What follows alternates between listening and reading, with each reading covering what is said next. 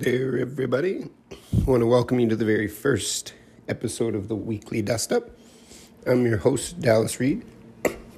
And each week, we're just going to examine some hot button-pressing issues in the sports world and discuss what's going on with my fantasy baseball team, as well as my teams around the sports world. So why do you ask why you should listen to this podcast? Well, that's a very good question. And my reasoning for starting this, I'm just your average hardcore sports fan, squeak in some time for fantasy here and there, but I'm a dad, so I don't have a lot of time in a week to chat with my buddies about what's happening, so I figured this would be about as good a platform as any. So each week I plan on having one of my buddies guest host with me. They can give you a little bit of information about their teams, where they feel they're currently at, and then we can banter back and forth about whether I think their team is dog shit and they think mine is. So, that's about it. Hope you enjoy listening. Feel free to ridicule me for the teams I cheer for. Everybody else seems to, so it's not a big deal. But first, why don't I let you know a little bit about me as a sports fan? So, first and foremost, I'm a hockey guy. I'm an Oilers fan. So that's the first team I take ridicule for cheering for, but I really don't give a shit, to be totally honest. I was born the year the best hockey team ever assembled was. That's the 1985 Oilers.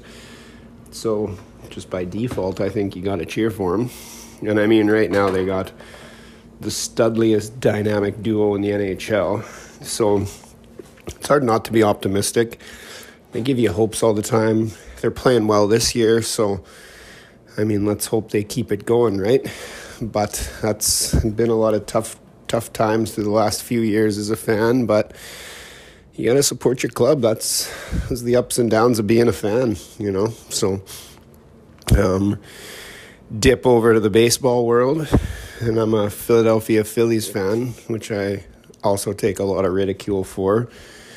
Mostly because everybody's Jays fans out here, and nobody can understand how I cheer for the Phillies, but I mean, I fucking hate Toronto-based sports teams, so it's kind of hard to justify cheering for the Jays. I even got my little guy convinced to cheer for the Phillies, so he's 3. I mean, to know that he's brainwashed, he was as excited as I was the day they signed JT Realmuto, so I know I got that little guy on board. I got a 9-month-old daughter who people are buying her Jays onesies, but maybe I'll relinquish that a little bit, but as long as I can brainwash my little guy to cheer for the Phillies, that's all that matters. But, I mean, the team on paper looks good this year. It's a good start to the weekend. Sweeping the Braves is always nice, but 3-0 on a season, and they're not handing you the World Series after that. So, I mean, they got a good roster. They assess some glaring needs in the offseason. They're not, miles ahead of where they should be, but the NL East is tough. It's going to be a crapshoot. That division is going to come down to who plays the best within that division. So, I mean, if you look at the most well-rounded division in that entire baseball, that NL East has probably got to be it. So, something to look forward to. We'll see how things go, but yeah, team I probably take the most ridicule for cheering for is the Cincinnati Bengals. So, I started cheering for them back in the Carson Palmer days. I'm a USC fan, so I, made that decision. Get drafted by the Bengals organization, and I mean, yeah, it's hard. Your team's not always winning. You can get into the playoffs, you're losing. They haven't won a playoff game since 1991, so yeah, I mean, as a fan, you struggle. You seem to have optimism every year, but it just gets crushed by week 6 or 7, so not much you can do. And basketball, again, the refusal of Toronto teams. NBA Jam back in the day, Shaq and Penny. I'm a Magic fan, always have been. That team's in a bit of disarray right now. I mean, I'm still mad they traded Oladipo back to the day when they got Ibaka. I mean, essentially they traded Victor Oladipo for Terrence Ross in the grand scheme of things. So the team is a bit of a mess. I don't even know what kind of optimism to have there. They have good young guys and they got a bunch of picks, but one of their first round picks is until like 2025. I don't know how the hell you can do that in the NBA, but apparently it's a thing. So, and then lastly, big soccer or football guy, Chelsea fan. This is one of my teams that's actually doing well this year, 4th in the EPL, final 8 of Champs League, big week this week coming up. So, you know, those are kind of my teams in a nutshell. I'll do a little breakdown of all of them after, but that's where I wear my heart. And I got a fantasy baseball draft. Not too keen about fantasy anymore. I don't mind doing the DraftKings when I got time, but I feel like just that stuff requires so much time, and I haven't really learned how to juggle life with 2 kids yet to be able to do all that. So I'm in a fantasy baseball draft with some of my buds, and considering I had 2 screaming kids in the house, I feel like I drafted not a bad team. So yeah, 7-7 after the first 3 days with the guy, so it'll be a battle, but hey, that's the way she goes. So another thing I want to cover is just people's takes on how things play out in this sports world and the level of care. So I guess the first big issue, the criminal case finally coming out against Deshaun Watson. And I mean, you gotta feel for the guy. You're getting served up on a platter without, you know, a lot of details not being given. But I hate to say it, Deshaun, if 18 people are accusing you, you're probably guilty on a couple. Like, let's face it, you know? I mean, there's probably some kind of skeezy behavior going on for sure, especially when 18 women are willing to come out and say that you didn't do that. There's a lot of murky water. So I'll be interested to see how this plays out for Deshaun, but it's, yeah, like I said, it's always funny when you get that many accusations. It's hard to, you know, if someone accuses you of stealing cookie out of the cookie jar 20 times, there's a good chance you took it at least one of those 20 times, you know. So just because you don't get caught with your hand in the cookie jar doesn't mean it wasn't in there, right? So that's that. That's my take. It's interesting to see how it folds out. I think the lawyer for all these women is an absolute scumbag, but Watson's lawyer doesn't seem to be any better. He just calling people out, wanting names, so it's interesting. It's always happening, you know, some of these guys, I shouldn't say always, that's a very strong word, but it just happens, and it's unfortunate. It's one of those things, guys, I don't, you know, take for granted as professional athletes, is especially nowadays, people are just looking for an easy buck just to fuck you over. So I hope it works out for Deshaun. I hope he wasn't a sleazebag. I mean, let's face it, sleazebag to some point, you know. Girls giving you a rub down, you expect a handy maybe because you're Deshaun Watson. I'm not sure. I've never been in that position to really pull that card, so I wouldn't know. But other big thing, I haven't really been watching much of the tournament. I used to love betting on it, but the end of that Gonzaga UCLA game last night, whew. On the topic of sports betting, I wish somebody would have told me at the start of the tournament that play-in UCLA, I didn't even think they were going to beat Michigan State. Was going to go to the Final Four. Like, I think of like disgusting betting odds sometimes, and it's like, you know, the night before the tournament, you just have a dream, and just the most random thing just tells you, you know. It's like you don't even want to be greedy about it. It's just a little thing. Maybe I make like 5-6K off of. And I know that's not greedy, but that is greed. But at the end of the day, a guy could be asking for 500,000-600,000. Just asking for 5, you know? So, but it's crazy to see a half-court buzzer beater, especially when Buddy gets his own rebound, and then just how that whole thing kind of unfolded. It was just like he wanted the ball. It was like it was meant to happen. It was just so fluid how it all went, and c'est la vie. Baylor Gonzaga tomorrow night, so top 2 teams all year. It's kind of one of the first times in recent years where it's really been the 2 teams who have been the top 2 teams all year meeting in the final. But I mean, in a strange COVID world where a guy hits a half-court buzzer beater in the Final Four to basically nobody in the stands is weird. The tournament's been weird without the fandom. It's kind of weird to watch, follow, but it's kind of the sports world we're living in these days. So fans are starting to come to games. It'll get there. It'll get there. But I guess go there, break down kind of a little bit where I feel like my teams are at right now. I mean, keep it short and sweet with the Bengals there. I'm hoping Sewell falls to them at 5. I mean, if we could get an offensive line, 2 good guys to be blocking Joe for a long time, and there's pieces around him, it's just protecting the guy. The Bengals used to be really good at drafting, but the last few years they've been kind of So as it stands right now, I mean, the AFC North's a tough division, so I don't expect much from the Bengals in the next year or two, but hopefully build within. I'm surprised they kept Zach Taylor as coach, to be totally honest, especially with the dysfunction in the locker room. So I don't know if that was just a changing of the guard at the vets or what, but that's kind of, we're wait and see mode, but my hopes aren't high for the Bengals this year, so we'll see. They're high every year, but sometimes you have high hopes and realistic hopes, and some teams you got to have realistic hopes with, and unfortunately right now that's where I'm at with my Bengals, so we'll keep grinding through, but I think we're going to have a lean year here coming up, so it won't be as lean as my Magic, though. I'll assess them next. NBA's, it seems to be that you just build a super team, so I mean, out of 6 NBA teams right now, you can tell me which 2 will be in the final pretty much, or roughly, out of the 6 teams. So, I mean, Orlando blew it up pretty good at the deadline. Needed to be done. Would have liked to have seen what this team could have done if they had never traded Victor Oladipo.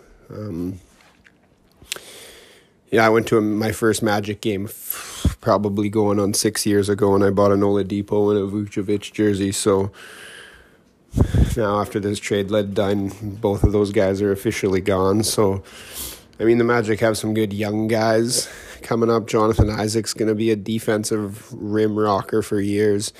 Fultz, if he can never come around. Never stood in the NBA how you can trade a guy for a 2025 draft pick, a first-round pick. Like, if you look at some of these trades, like 2027, and just, like, makes no sense. But only in the NBA you seem to be able to trade first-rounders 6 years from now. So I'm not sure where that helps the Magic rebuild at this moment, but for a team who the last 2 years has won their first game playoff series and then just rolled 4 straight, they just seem to be the perennial 7-8 seed in the Eastern Conference playoffs with a 500 record. So hopefully something changes there. It's complete roster overhaul heading into next year, so I'm excited to see what happens with them. But again, they're just young and in a league where there's a lot of teams in the East better than them. I feel like it's not a bad time to kind of reset the roster because, in 3-4 years, maybe your time can come where these teams are kind of fading out. And I'm thinking more like the Nets, 76ers, Celtics of the Eastern Conference. So that's my outlook on them. And I say some people are like baffled as to how I cheer for the Orlando Magic. But like I said, Shaq and Penny, NBA Jam, it's like Sean Kemp and Gary Payton. Just those 2 teams, you're like unstoppable. You just have the shooter and then just dunking. So that's how I became a Magic fan. Stand with them. A big Dwight Howard guy. I was actually at a game in Philadelphia when Dwight Howard was with the Lakers, and I thought about trying to get my Magic jersey signed, but it was just bedlam. Kobe playing in his hometown. It was no chance, but guy can always dream. So now we can bounce to my teams that are slightly more promising. So start in the old hockey world. My Oilers, they are definitely taking advantage of the easier North Division. I mean, they haven't lost to the Senators this year. They boast the 2 top scoring players in the league. Nurse has more goals than any other defenseman. Barry's playing fantastic. Nuge is playing fantastic. We're getting a lot out of Puljujarvi, Mike Smith. It's like the things the Oilers need to succeed because they just can't keep riding the coattails of McDavid and Draisaitl. It's just not sustainable. I mean, you look at a lot of teams and their 1-2 punch if one of those guys goes down, but I mean the Oilers are truly fucked. You know, they can withstand a little bit, but heading into the playoffs and stuff, they're going to have to really figure this out. I think the trade deadline, I'd be interested to see if they add a little piece. Said to a few friends, they need to find a way when they do need to break up McDavid and Draisaitl, a guy to play there. So I'll float out the idea of Bobby Ryan. I mean, he's a pretty low rental. Kenny Holland and Stevie Y have that friendship. We could ship, a 6th or 7th round pick and a Gaetan Haas type guy to just offset some salary there. I've got another guy on an expiring UFA.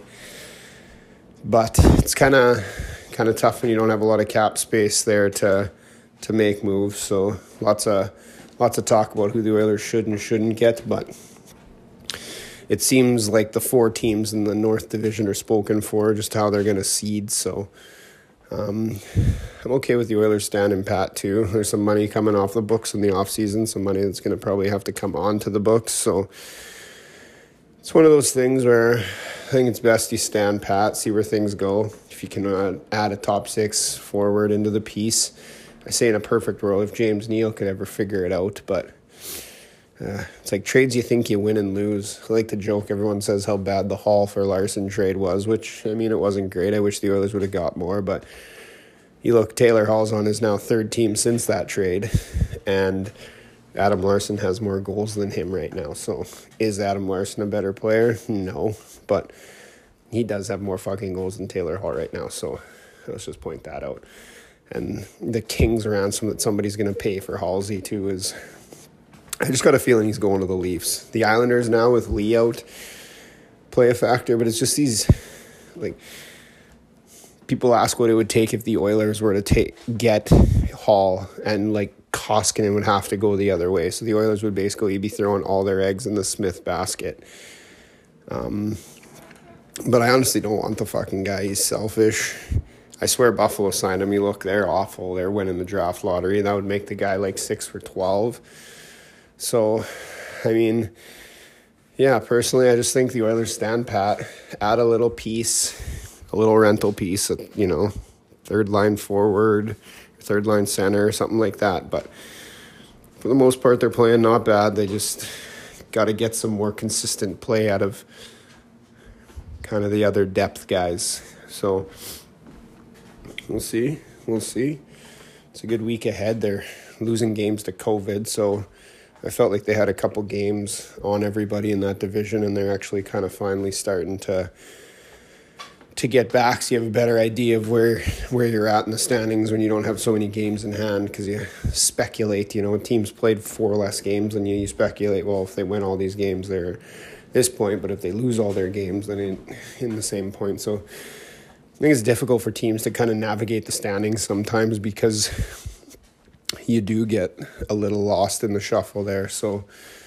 sounds like Vancouver's not going to be playing for a while with all the COVID cases, but it's kind of the first time the North Division's had to deal with it this year. So it's odd that it's 2 cities on the opposite ends of the country, but it hopefully will get figured out. I'd be interested to see how it pans out with Vancouver having so many guys out. I mean, they're probably not playing for at least a week. So, I mean, if Vancouver's out of it, how do they do the scheduling and gaming if it does come with the standings? Because they've already pushed the season back, so it's kind of hard to further push the season back. So, but, I mean, I'm excited about the Oilers. I'm happy to see the way they're playing. I think they would be a playoff team still had they had the regular divisions. I feel like they would be one of those top teams. So, yeah, it's promising time for the Oilers. I think they have a lot of good young D-men coming up that they're going to have to figure out who they can ship out and whatnot with the expansion draft. I mean, what are they doing with Clefbaum? going to have to re-sign Barry, so are they going to have to make a trade to move somebody out?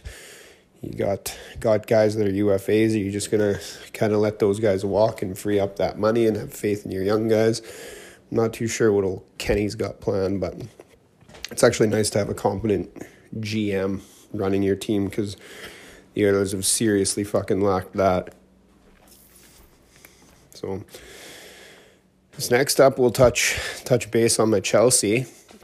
They hadn't lost a game under their new manager until yesterday when they got blown out by shitty West Brom. But they play their Champions League quarterfinal against Porto this week, so I think the boys might have just been looking a little past that. And when you haven't lost under a new manager, the well's going to break eventually. So I figure best it breaks against West Brom than Porto.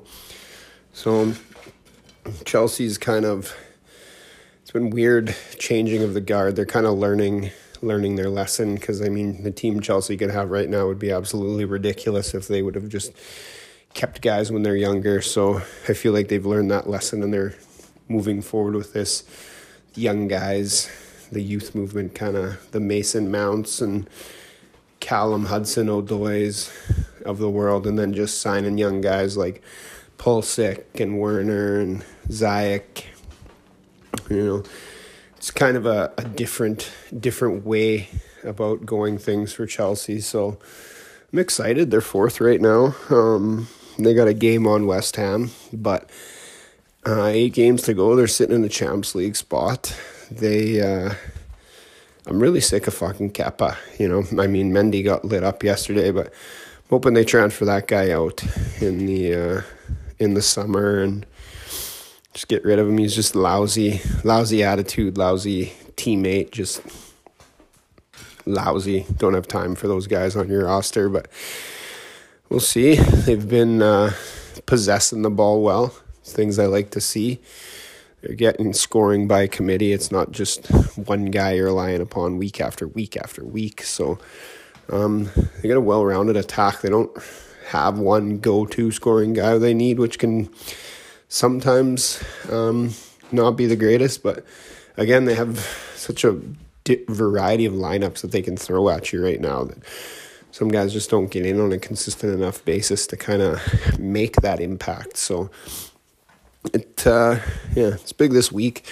Definitely like their draw through the Champions League. I mean, if you're looking at the 3 biggest threats, I mean, PSG, City, and Bayern Munich are those 3 teams for sure. So, in fact, PSG and Bayern are playing in this quarterfinal, and then, you know, would have to play Man City before we would. I'm honestly hoping for Real Madrid. I just want to send Hazard packing in the Champions League. I was a big fan of that guy until just, you know, I don't know why players have to take such digs at fans, whether they're shitty or not. I mean, if you don't like playing for a team, you don't like playing for a team. Just want Real Madrid, take them out, then go from there. Because I figure really Chelsea's only chance of beating a PSG or Bayern Munich would be in a 1-game final. Both teams, they're just simply better than Chelsea. So, I mean, you take a 1-game coin flip and you hope for the best, right? So, last team we're going to touch on is my Phillies. It's opening weekend. The Jays won 2 of 3, so I mean, a lot of Jays fans will be excited. But Phillies sweeping the Braves is just, it's great. I always like beating the Braves, period. But it's a good statement to start the season for the Phils. I mean, a lot of people are overlooking them, and understandably so. They've been a bit of a disappointment the last couple of years. So, you know, when you got those expectations, you got to start to perform, or you're really going to take the brunt of things. So to kind of get that sweep to start the year was nice. It's still a long ways to go in the season, but a couple of good pitching performances by our aces, and then you get another one today. So it was nice to see a game where they bullpen kind of came into play even today, you know. So overall on paper, I mean, the Phillies look good. They got a good offense. I was so thankful they re-signed JT. I mean, that was, if there was a priority in the offseason, that was definitely it. Didi's catch on opening day, oh my. Like, that guy's just a vacuum at short. Like, he's so overlooked. I mean, yeah, the guy's not the biggest superstar with the bat, but you look at that play of the game, that's huge. That's huge, you know. So, hoping the Phillies are by committee this year. They got a couple of young guys they're putting their faith in that have both come up so far so good early. So, I mean, you really just kind of wait and see with this club. The NL East is really tough this year. Lindor getting re-signed for 10 years was no bueno to the Mets, you know. I mean, every team's got a bona fide superstar on their team. So it's hard. It's going to be a grind these next, you know. You get a lot of good players signing this division to long-term deals. So I'm interested to see how it pans out, but getting 3 wins in the division right off the hop is huge because with all the talent in the NL East, I feel like that's where the division is really going to get decided, is that one team who maybe separates themselves with a better division record than the rest. So, but, I mean, other than that, that's kind of my opening take. I wanted to do a little touch-in on Canada's hockey roster, but kind of just wanted to get a first episode in, so maybe next week I can throw in my 2 cents about who I think's making Team Canada. The U.S. hired their staff this week, so maybe I can take a little stab at Team USA as well. And just looking ahead at the week, you got the Final Four. Final tomorrow. Another week in the Chell. And just baseball, football. It's always got to be news. Something will be happening in the football world. Waiting for those last of the free agents to sign. God knows the Bengals ain't signing any of them. Hopefully get a little more clarification on the Watson case. And yeah, just this and that from around the sporting world. So, side note, happy to see Jordan Spieth finally get a win on the tour again. Not too sure what happened to that guy, but golf is a fickle game. And yeah, he's kind of been through the ringer, go from basically a guy who couldn't lose a tourney to just not winning tourneys. So I saw that was his first tourney win since 2017. So happy to see him get back on track. But aside from that, that's kind of a wrap on the first episode. So for those who do listen, I hope you enjoy. And next week we're going to get a guest host on, one of my buddies, and we'll get chatting about his squads and how he's feeling about where his teams are at, and we'll go from there. So till next week, stay safe out there. Don't get too dusty. Whoosh.